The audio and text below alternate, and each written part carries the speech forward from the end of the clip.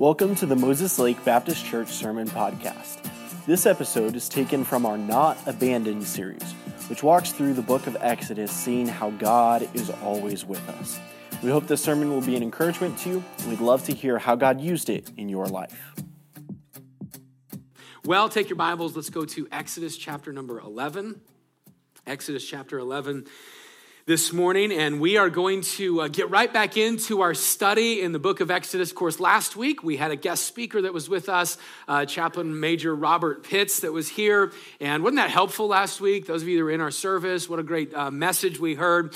And I'm just so thankful out of the book of Isaiah and what really missions is, and then understanding a lot of the concepts and principles that he brought out last week. But this week, we're going to jump right back into our series. We've been studying out the book of Exodus. Now, if you remember with me, I'm not going to give you this whole big recap. We just need to remember the children of Israel, the people, the Hebrew people, they don't have a land of their own yet.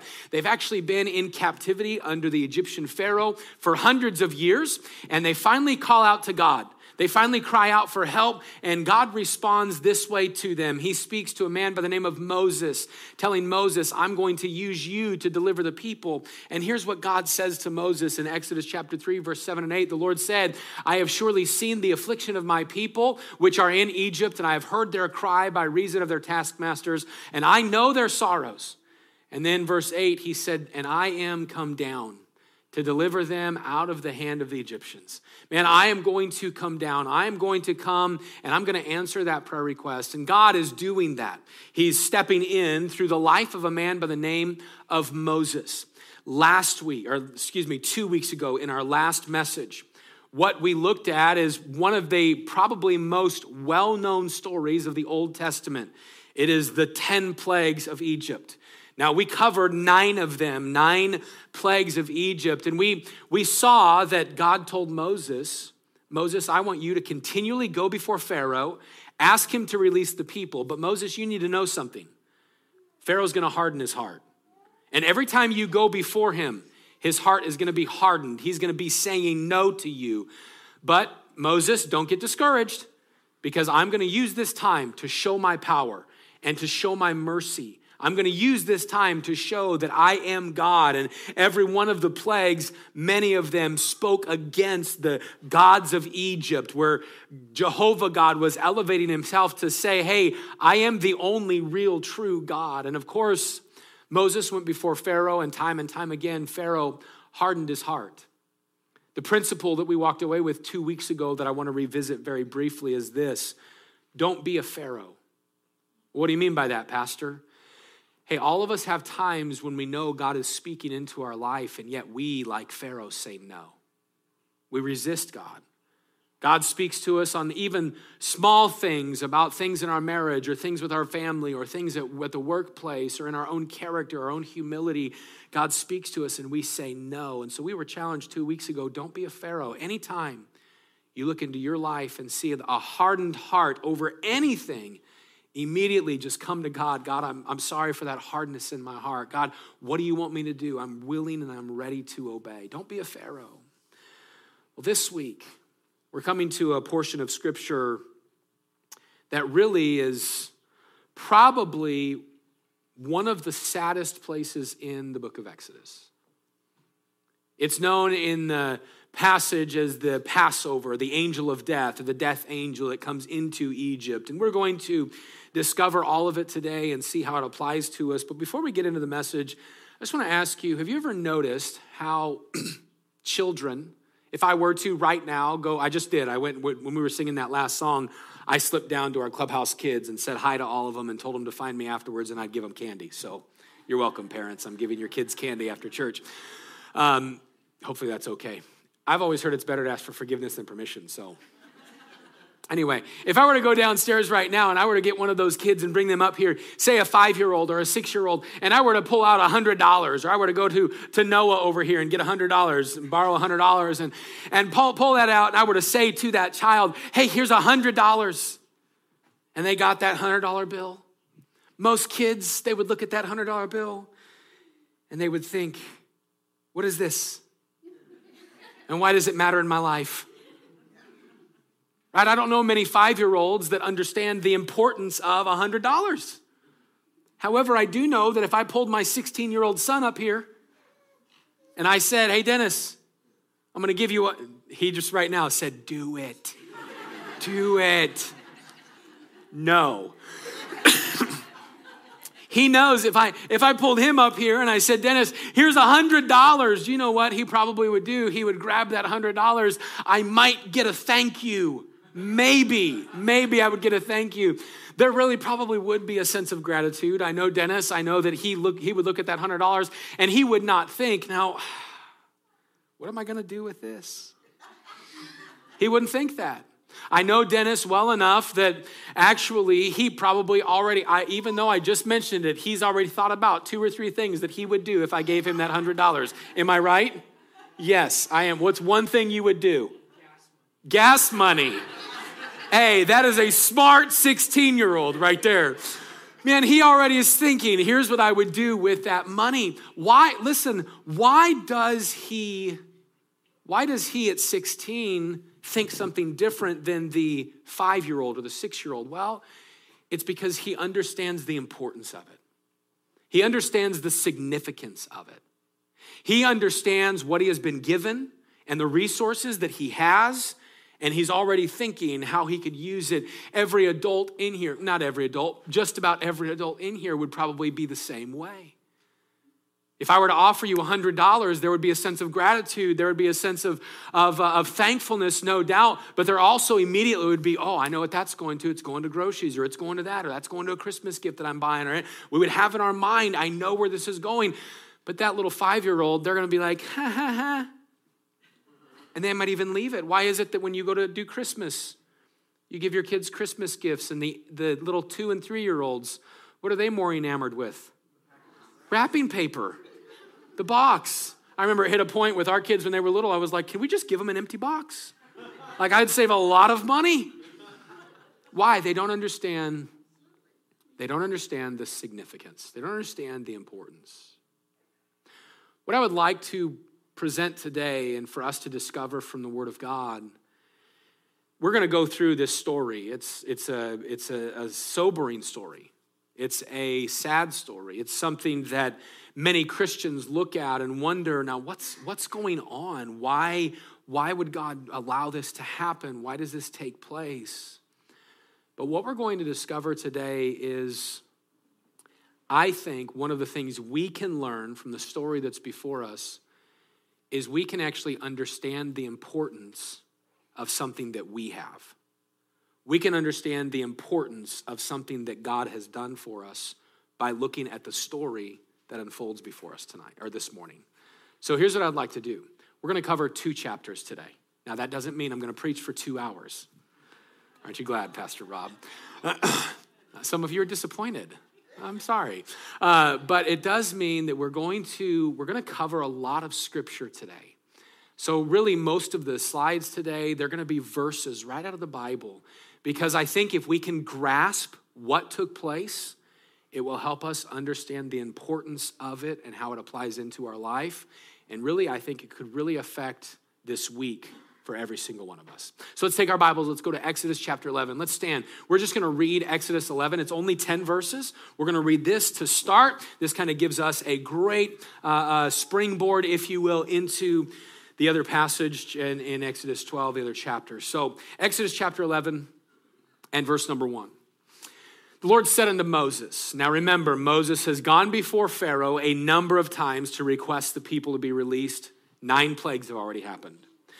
God said this unto Moses, yet will I bring 1 plague more upon Pharaoh and upon Egypt. Afterwards, he will let you go hence. When he shall let you go, he shall surely thrust you out hence altogether.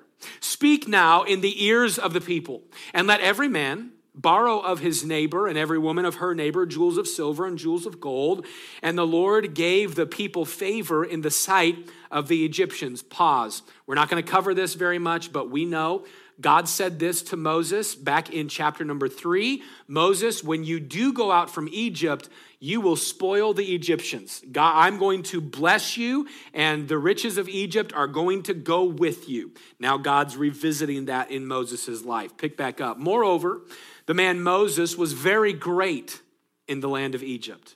in the sight of Pharaoh's servants and in the sight of the people. And Moses said, this is Moses now speaking before an audience of the people and perhaps even Pharaoh himself. Thus saith the Lord, about midnight will I go into the midst of Egypt, and all the firstborn of the land of Egypt shall die, from the firstborn of Pharaoh that sitteth upon his throne, even unto the firstborn of the maidservant that is behind the mill, and all the firstborn of beasts, and there shall be a great cry throughout all the land of Egypt, such as there was none like it, nor shall be like it anymore. But against any of the children of Israel shall not a dog move his tongue, against man or beast, that ye, speaking to Pharaoh, that you may know how that the Lord doth put a difference between the Egyptians and Israel. And all these thy servants shall come down unto me and bow down themselves unto me, saying, Get thee out, and all the people that follow thee, and after that I will go out. And Moses, went out from Pharaoh in a great anger. The Lord said unto Moses, Pharaoh shall not hearken unto you, that my wonders may be multiplied in the land of Egypt. And Moses and Aaron did all these wonders before Pharaoh, and the Lord hardened Pharaoh's heart so that he would not let the children of Israel go out of his land. This is a familiar story, and yet it's a heartbreaking story that we have before us this morning. But I think from this story, we can be challenged again about the importance of understanding the importance of something that we have, something that we've been given. You're going to see the similarities so much as we go through it today.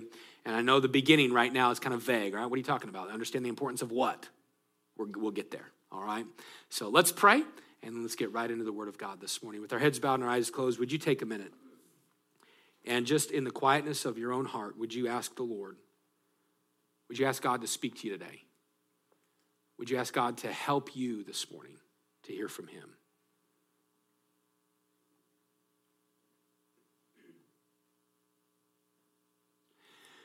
Dear Lord, we come before you and we thank you for your love and just your care for us. We thank you for how you give into our lives each day.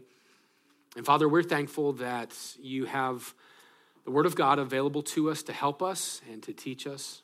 And so, Lord, this morning as we come to this passage, God, I pray that you'd give me clarity of thinking.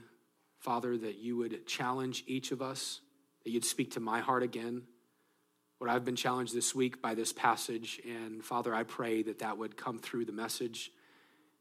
I just humble my mind to you. And Lord, we recognize that we need you today. I pray, that God, that if there's someone with us, whether in person or online, that they do not know that if they died today, they'd go to heaven.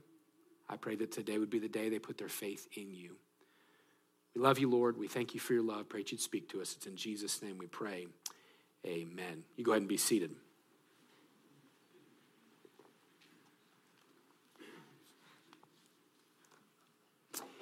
In Exodus 11 and 12, we are finding the last and final judgment upon Pharaoh and upon the people of Egypt. And the judgment is for not submitting to the Lord, not following the Lord. Many refer to this as the angel of death or the Passover angel. And what we read in these verses before us is just really the fact that God, in his justness, in being just and merciful, God was willing. Now understand this, and we have to lay the groundwork. So I'll tell you this today. The introduction is the largest part of the message. We're going to be here for a few minutes. But here's what we need to grasp. The fact of the matter is that God had been giving Pharaoh and Egypt chance after chance after chance. I'm going to be preaching a series at the beginning of next year out of the book of Jonah. I haven't decided what I'm titling it yet, but the concept is going to be that we serve a God of second chances. Well, in this passage, God was giving the the people of Egypt, he was giving them chance after chance after chance to follow him. He was giving them opportunity after opportunity, mercy after mercy, grace after grace, and yet his mercy, his offering of chances, it was just met with resistance. And isn't it true that time and time again, we saw Pharaoh harden his heart? And when we read that the Lord hardened Pharaoh's heart, it was not in opposition to Pharaoh's will. No, the statement we gave was that it was in concert to Pharaoh's will. Pharaoh was already hardening his heart. And so when it says that the Lord hardened Pharaoh's heart, God was just allowing it to happen. And that's taught in Romans 1. That's taught in a number of other places. But we need to know that God had a desire that the people of Egypt would follow him. We know that from all of the principles of Scripture because the Bible tells us this in the book of 1 Peter, that God is not willing that any should perish, but that all should come to repentance. Well, what is the repentance? It's the spirit that says, God, I was heading my way, but I turn to you. I submit to you.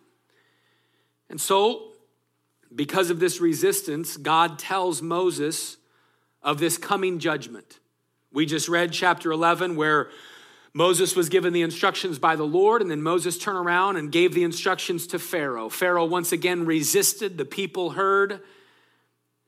And so God continues speaking to Moses. And I want you to notice chapter number 12, where God gives some specifics to Moses about this death angel or this Passover. It says, the Lord spake unto Moses and Aaron in the land of Egypt, saying, here's the instructions. This month shall be unto you the beginning of months.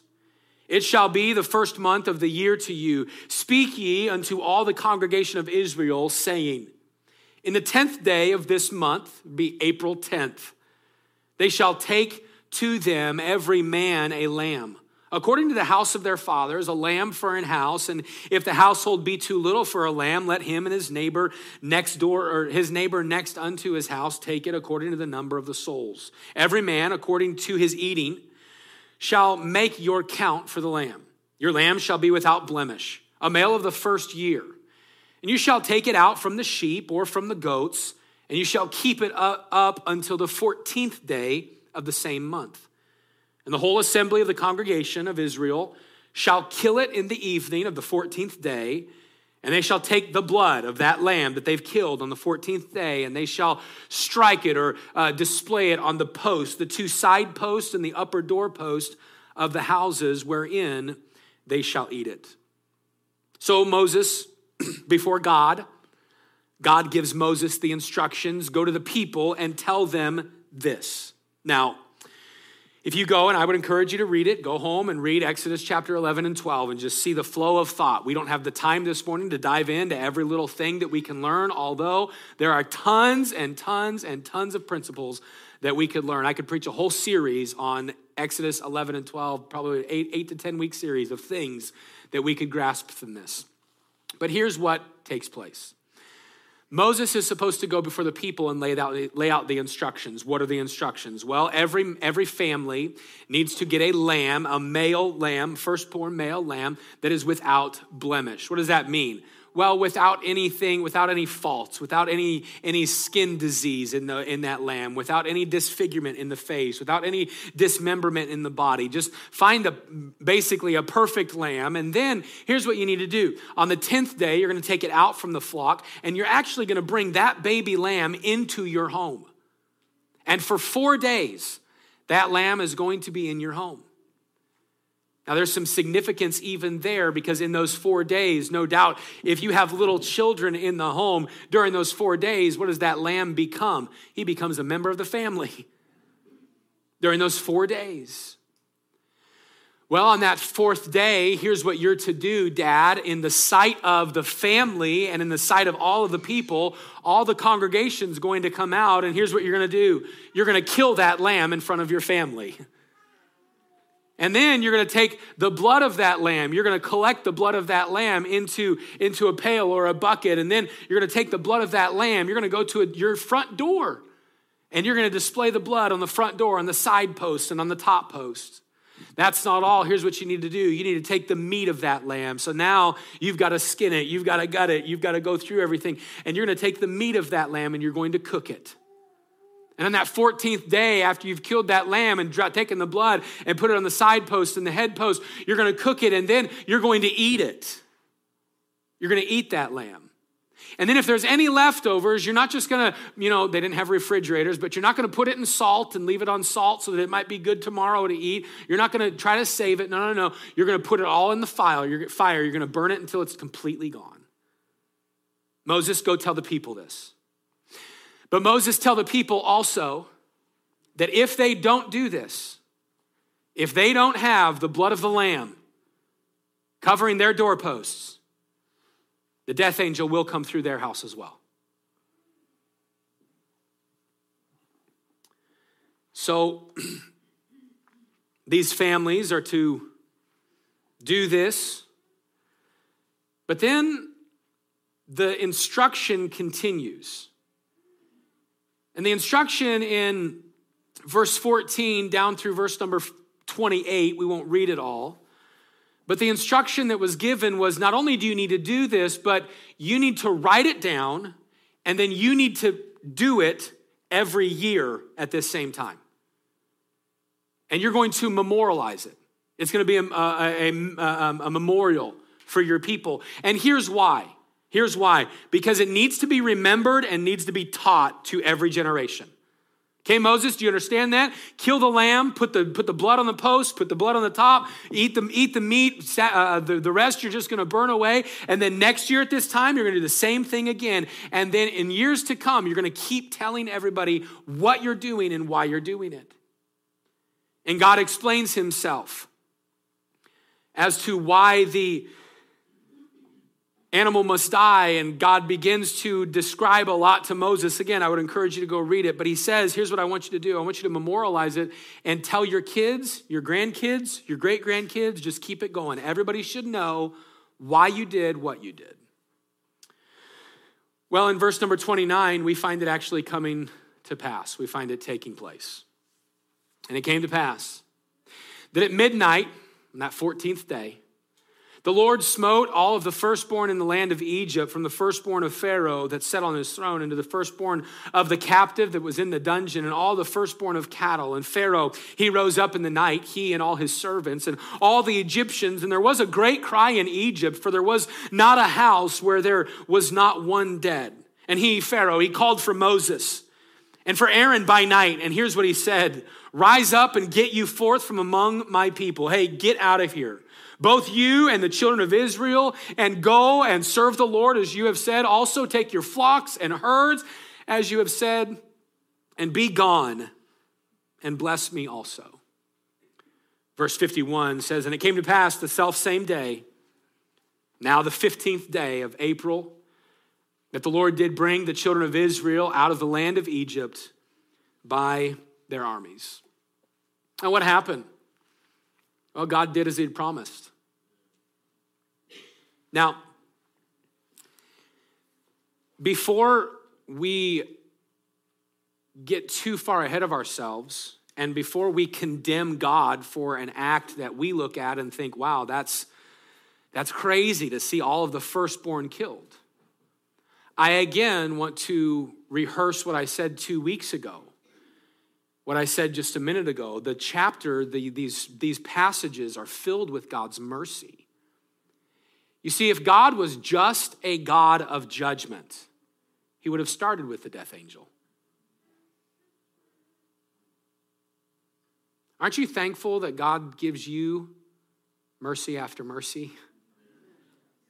You see, in your life, and we like to do this sometimes, we like to say, well, my sin is not as bad as their sin, or my fault is not as bad as that fault that I heard. And those murderers and those, and we categorize sin in the sense of this, that we might look at somebody like an Adolf Hitler or something like that. We might look at sins like that, and we compare and we say, well, man, they deserve to complete, and I've heard people, that person, whoever it is, they deserve to completely burn in hell forever and ever because of their crimes. But me, it was just, it's just a small thing. It's just a little lie. It's just, well, here's the thought. Sin is sin. Any sin is a transgression against God. We all deserve God's judgment, and yet God doesn't start with judgment. God starts with mercy. And time again, before we condemn God for the actions that we see in Exodus 11 and 12, we need to step back and say, man, it was actually mercy that led up to this. Mercy time and time again. As we look in Exodus chapter 11, chapter 12, and we see the death angel, we see that what we just read took place. At that 14th night, the death angel passed through the land, and of course, Pharaoh, they wake up in the night, and many believe that it was just kind of God that woke them up to help them see that it had come to pass. And they woke up, and sure enough, there's death in their families. And from his house all the way to the lowest captive in the dungeon. If they were Egyptian, if there wasn't blood over their door, if they were Hebrew, no matter who they were, listen, the death angel came through. But if you had the blood, if the blood was on your doorposts, that's where you get the term Passover. The angel passed over. It's an incredible story. But from this story, as I stated at the beginning, we can understand the significance of what we have. Because this story is a picture. It's a type. It was showing something to come. And what was it showing to come? It was showing to come Jesus Christ. What you find in this story is an incredible picture of what Jesus did for us. And there's 3 principles that I think we need to learn and walk away with today to help us understand the significance. First, we need to know this. Sacrifice is required before deliverance can be given. Sacrifice is required before deliverance can be given.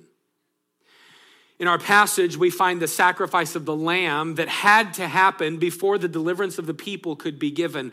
Not just the deliverance from the death angel, but the deliverance from Egypt. Before they got to leave Egypt, this sacrifice of this lamb had to happen. It was a sacrifice of an innocent lamb. Remember, that lamb had to be in the home, growing close to those kids, growing close to the family. And there's just something about a young animal that quickly becomes part of the family. A few years ago, we lived in the parsonage right next door. And if you know this area up here, there's tons of dogs and cats and animals this is an area. We had a dog slip in church. How many of you were here that one time? A dog came like running in during service. Someone opened the door and the dog was in. I'm like, Pastor Rob, go do something. And I don't know what happened to that dog, but we know he didn't do anything because Pastor Rob loves dogs. But there's tons of animals up here. Well, our kids, I think Lena was probably 7 or 8 years old. And Lena came and she's hiding something. She comes running up, she's hiding something. I'm like, what do you got? She's like, nothing. I'm like, no, you got something. You know, a 7-year-old can't hide anything. Hi, Dad. You know, I'm like, what do you have? And she goes, well, I found this little kitten. Now, if you know me and animals, I'm sorry to offend anybody, okay? I apologize up front. I don't like cats. I don't. My dad and I had a wonderful hate relationship for cats. My dad always said, you know what cats are good for? Target practice. I apologize. Don't get mad. I'm allergic to cats. When they get around me, I sneeze and my eyes get all red and puffy. And man, it looks like I'm on a drug, but I actually need a drug at that point, man. It's messed up. Well, she had this little kitten and she just looked at me and she had those big old eyes. Not the cat, my daughter. She's holding this kitten. She's like, can I keep it? In the back of my head, I'm like, no. But the dad in me was like, for now. But you're keeping it outside. It was in the summer, so it's fine. Well, Lena, by the end of that first day, Dennis, Micah, Lena, and my own wife, she betrayed me. They're all like, oh, isn't this kitten just... Now, I will give you this. Little kittens, they're cute. They're all cuddly and friendly and everything. We even took that little kitten with us on a trip to Spokane or something. I forget. I forget everything that happened. But this little kitten that she had, Man, by the first night, everybody's like, oh, we love that cat. And so I'm like, what are you going to name it? And my daughter's like, Suwu. I was like, where'd you get that name? She's like, it's on a show. Okay. Second day came. Do you know second day who started getting a heart for this cat? Me. I was like, what is going on with me? I'm looking in the mirror, slapping myself. No, I'm kidding. I wasn't doing that. But I remember at the end of that second day, third day, man, you know what? That first week went by, and Suwu, she's just a little kitten, little part of the family. And I think Suwu was with us for all of, 2 months or something like that. And then one day, Lena comes. She's like, Dad, I can't find Suwu. And I was heartbroken. I was like, oh, honey, I'm so sorry. Come on, let's go look. And I spent half the day driving up and down these streets. And then someone, I think Pastor Rob was like, hey, I saw an RV down the way that had 30 cats outside of it. Maybe Suwu was there. So I went, I'm outside these people's RV, hoping not to get shot. I'm like, Suwu, Suwu. I'm crawling down underneath things. I'm lifting up tarps, hoping not to see bodies or something like that. I'm Suwu. And my Lena, she's just saying, Suwu. We printed flyers and put them up everywhere. Lena and the kids, there's staplers out there, You probably still find a Suwu flyer somewhere out here in this neighborhood. What am I getting at? Listen, just after a few days, that little innocent animal kind of became part of the family.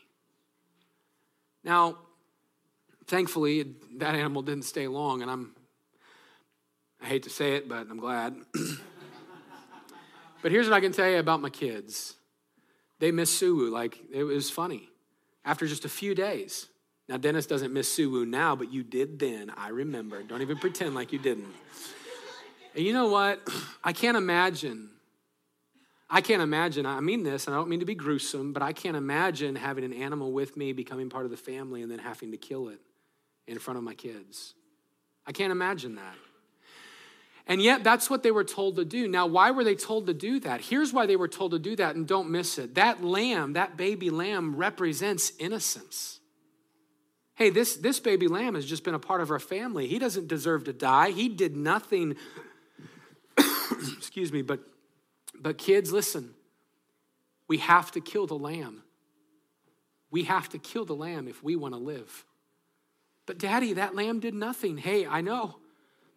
But we've got to sacrifice. God said we have to sacrifice the lamb if we want to live. It's the oldest child. Listen, it's the lamb or your oldest sibling. Now, some of you, you're like, Can I pray about that for a couple days? No. Now, listen, if we're all being honest, we would understand that. What a sacrifice. And here's the principle that God was getting across. I mean, what had that lamb done wrong? What evil? No. The sacrifice of the lamb was for the sin of the people. The sacrifice of the lamb was for the sin of that family. That lamb represented innocence and yet had to die in order for the family to be saved. And you know what this sacrifice is a picture of? It's an incredible picture of Jesus Christ. You see, because Jesus Christ, he is the one who died for the sin of the innocent. Jesus is the one that he died for the sin of the people, not just for your sin and my sin, but for the sins of the entire world. The Bible actually says it this way in 2 Corinthians 5:21, for he, God, hath made him, Jesus, to be sin for us who knew no sin, that we might be made the righteousness of God in him. You know what took place is when Jesus went to the cross, he went to the cross to pay a penalty for your sin. And it is his sacrifice. It is his sacrifice that had to happen before deliverance can be given. You see, whoever believes and applies the blood of Jesus to their life, we are delivered from judgment. Did you know that? We know this today, and I recognize the elementary concept of this, but sin deserves a punishment. And the punishment for you and I breaking God's law, for sinning against God, the punishment is hell. Now, hell was not created for us. Hell was not created for mankind. But because God is holy and because God is just, God has laid out a plan to say, if you will put your faith and trust in the sacrifice of Jesus, his death, burial, and resurrection, if you do that, and it's you receiving his sacrifice, his blood over your life, if you put your trust in that, you are delivered from the judgment to come. But if you don't, hell is the only other option. That's a little frightening, isn't it? That's a little crazy, isn't it? That's a little fearful, isn't it? But when Jesus came, that was God's mercy. And listen, until the day a person dies, do you know what God is doing in their life?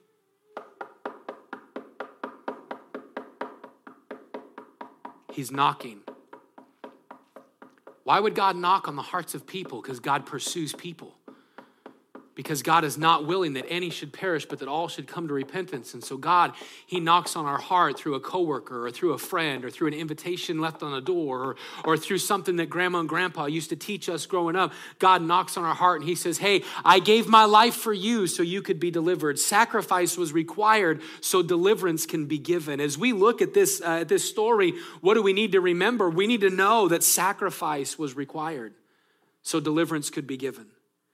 1 John 4, 9 and 10 says it this way, in this was manifested the love of God, or made known the love of God toward us, because that God sent his only begotten Son into the world that we might live through him.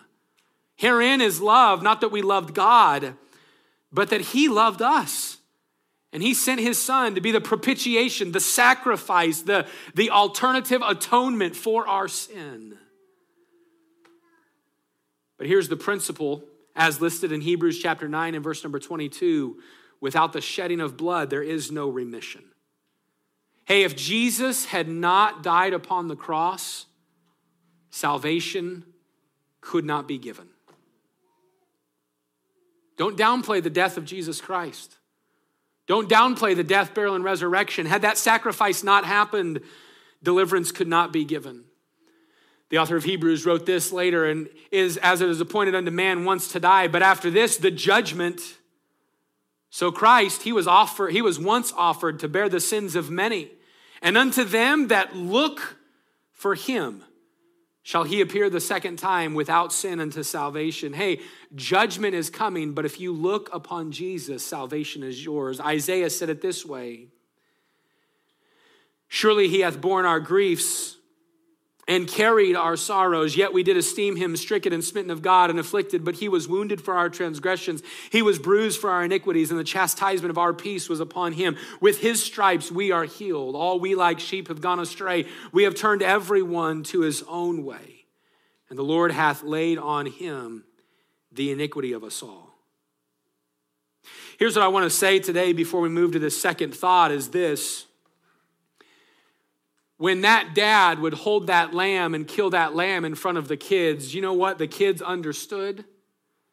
That lamb is dying in my place.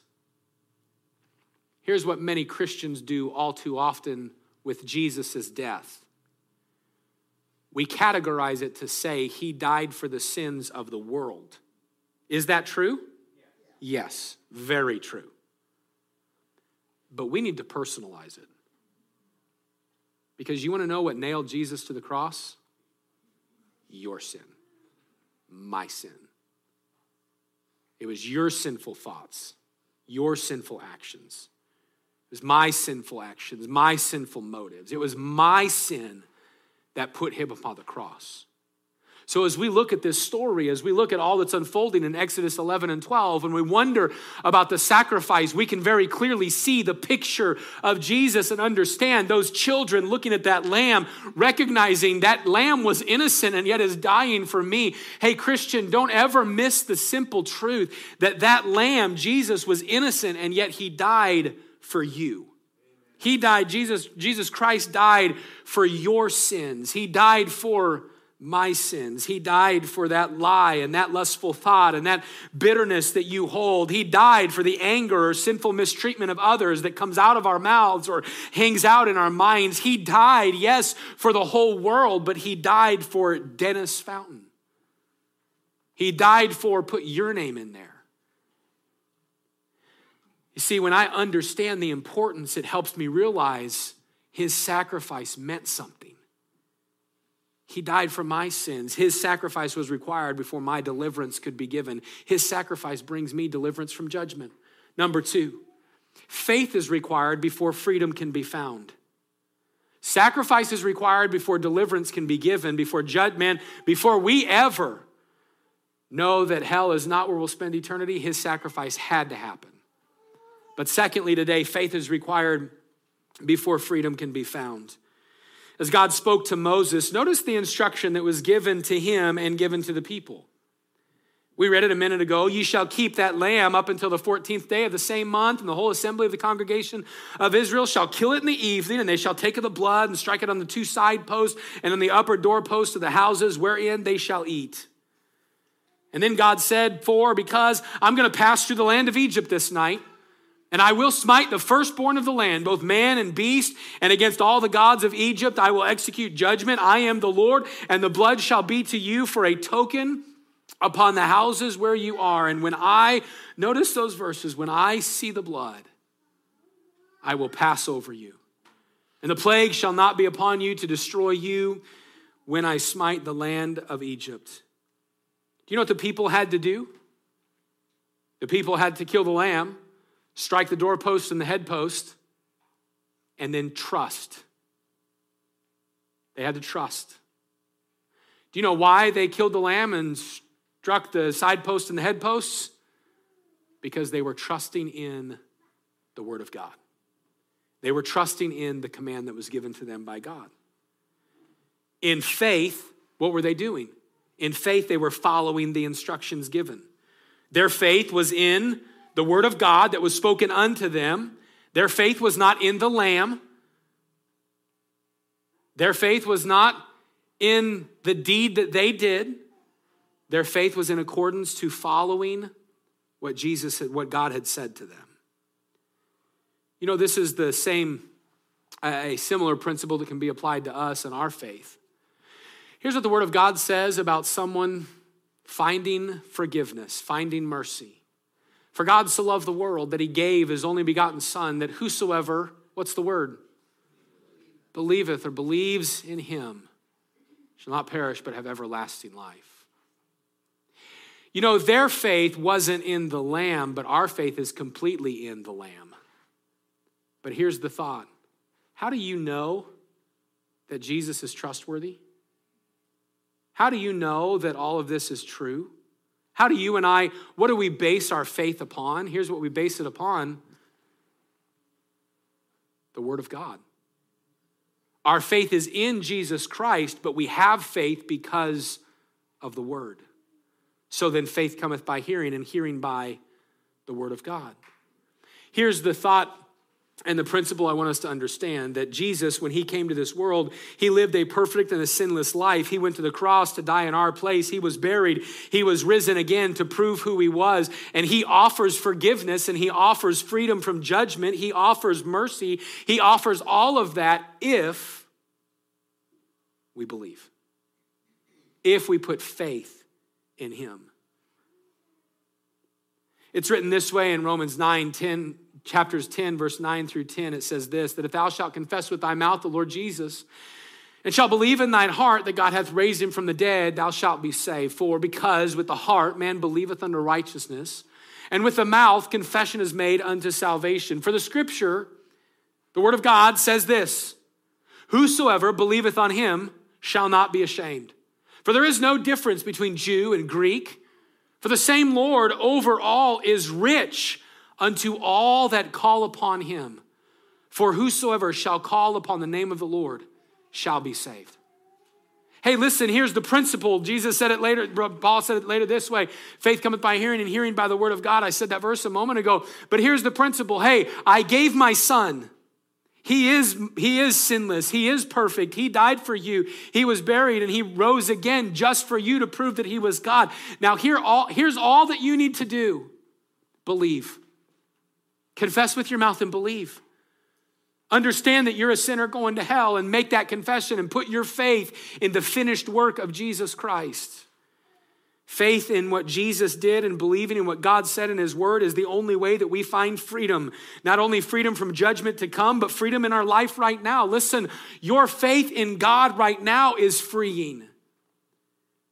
We are free to see things clearly. We are free to see truth. The Bible says this in John 8:32, know the truth and the truth will make you free. Hey, when we put our faith in the truth of God, it helps me to see life with clarity. It helps me to understand what's important and what's not important. It helps me understand what things are very significant and what things really have no significance in all of eternity.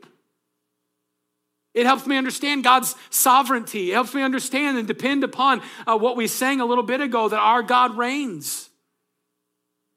I'll say it, just a quick side note. This week are the elections. Now, I'm not going to tell you who to vote for. From the platform, I won't say that. You can ask me personally, hey, Pastor, who are you voting for? And I'll tell you. Doesn't bother me. But I'm not going to do that from up here. Can't do that. That's okay. Here's what I'll tell you to do. Vote Bible principles. Find the people that line up closest to Scripture and vote for them. Now, is anybody going to line up 100%? No, you and I don't. But you vote for the people that line up closest to Scripture.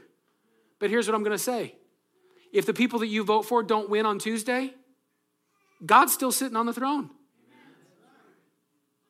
If the country goes a direction that you don't think it should go, or that's not biblical, I mean, listen, our country right now has gotten, we are light years away from Scripture in a lot of areas.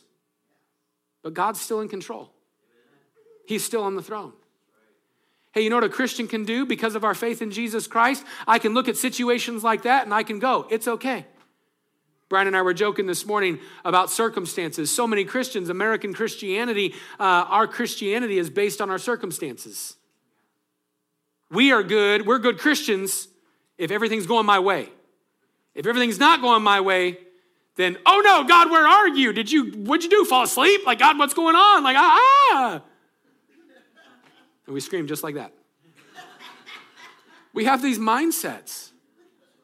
Hey, listen, your faith in Jesus Christ frees you to see the world through his lens. You know what else faith in Jesus frees you from? It frees you from the control of sin. Here's what Paul said to the believers at Rome, those house churches. He said this about their salvation and your salvation.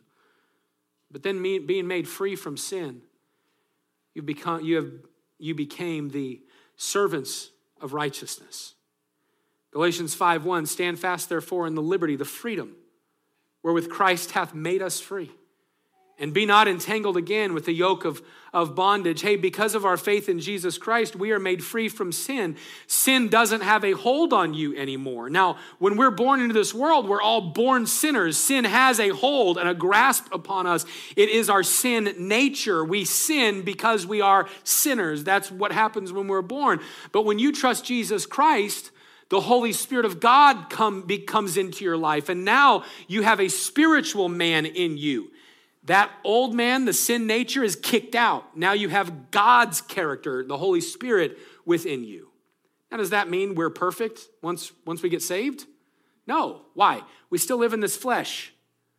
I still live in this stuff that has the repercussions of sin. Because I was born in sin, my flesh knows sin.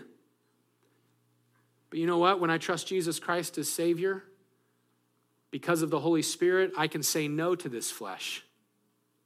I can say no to the impulses of this flesh. Because of the Holy Spirit within me, I have the strength to say, nope, not going to think that. Nope, not going to say that. Nope, not going to go. Hey, because of our faith in Jesus Christ, we are made free. Sacrifice is required before deliverance can be given. Faith is required before freedom can be found. And lastly today, remembrance is required so others may know. Remembrance is required so others may know. Throughout the entire story, God takes time to tell Moses and the people of Israel to remember this time. As a matter of fact, if you caught it, what we read a little bit ago, God makes their calendar begin in accordance with this event. Hey, you're going to start your year off of this. This is such a significant event. the rest of your calendar is going to be based on this event. God wanted them to do this. Why? So that remembrance would happen from generation to generation. Here's what he worded in Exodus 12, 26 and 27. It shall come to pass when your children shall say unto you, what mean ye by this service that you shall say, it is the sacrifice of the Lord's Passover, who passed over the houses of the children of Israel in Egypt when he smote the Egyptians and delivered our houses. And the people bowed the head and worshiped. What was Moses telling them to do? Hey, listen, we're going to start the calendar, and this day is going to be a day of remembrance where we remember what God did for us. And then people are going to ask you, and your kids are going to come up to you, and you need to remember. Remember what? Remember what I did. God speaking to them. Remember the sacrifice. Remember the faith that you had in me. Remember what I saved you from. And then tell somebody else.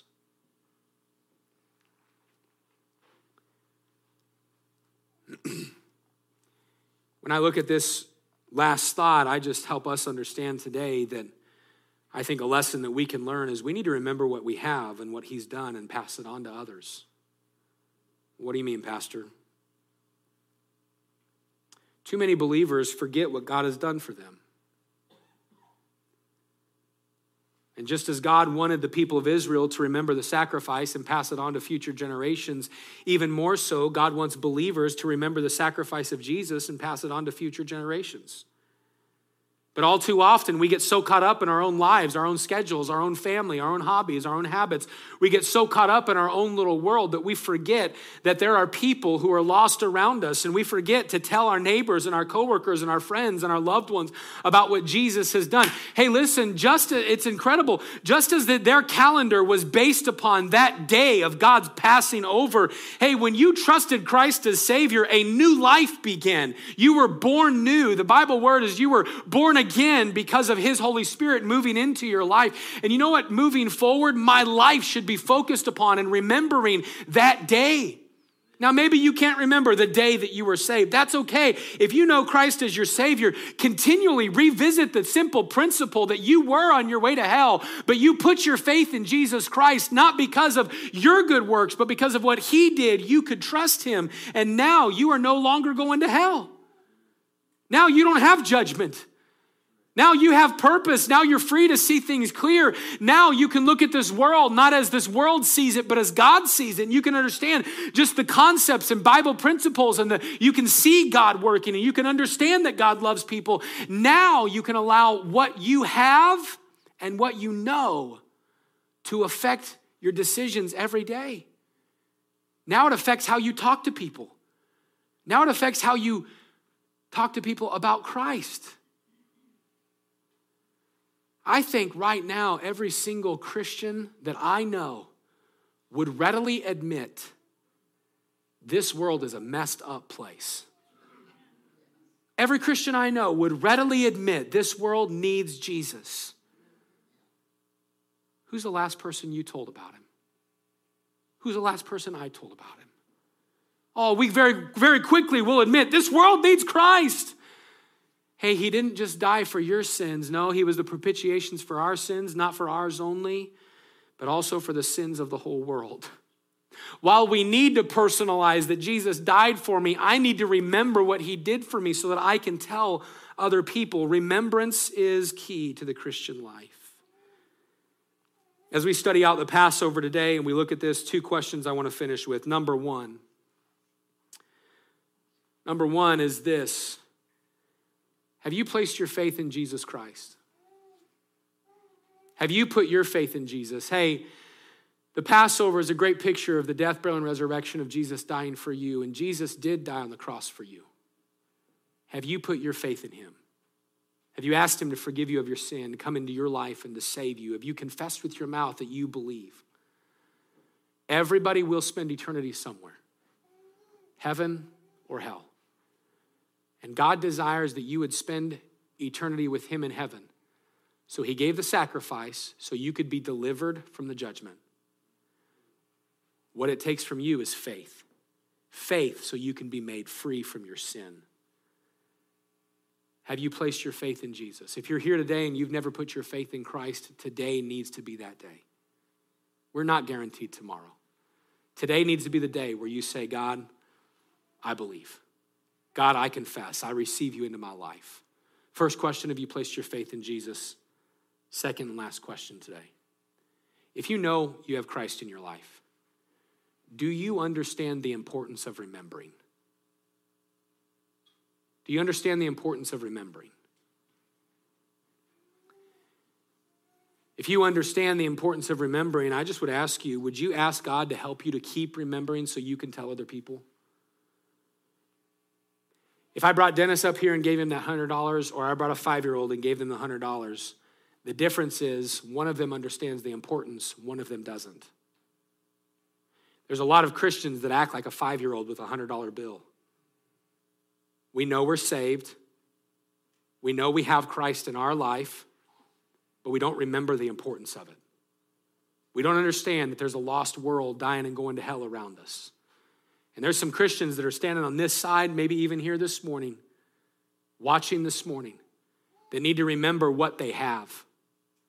Hey, God did not save you and forgive you of your sins so that you could just go in life, build your 401k and advance your career and teach your kids and just be a good dad or a good homeschooling mom or whatever. God didn't, listen, all of those things are good, but if you are still breathing, you want to know the purpose that God has for you, glorify him and tell other people about him.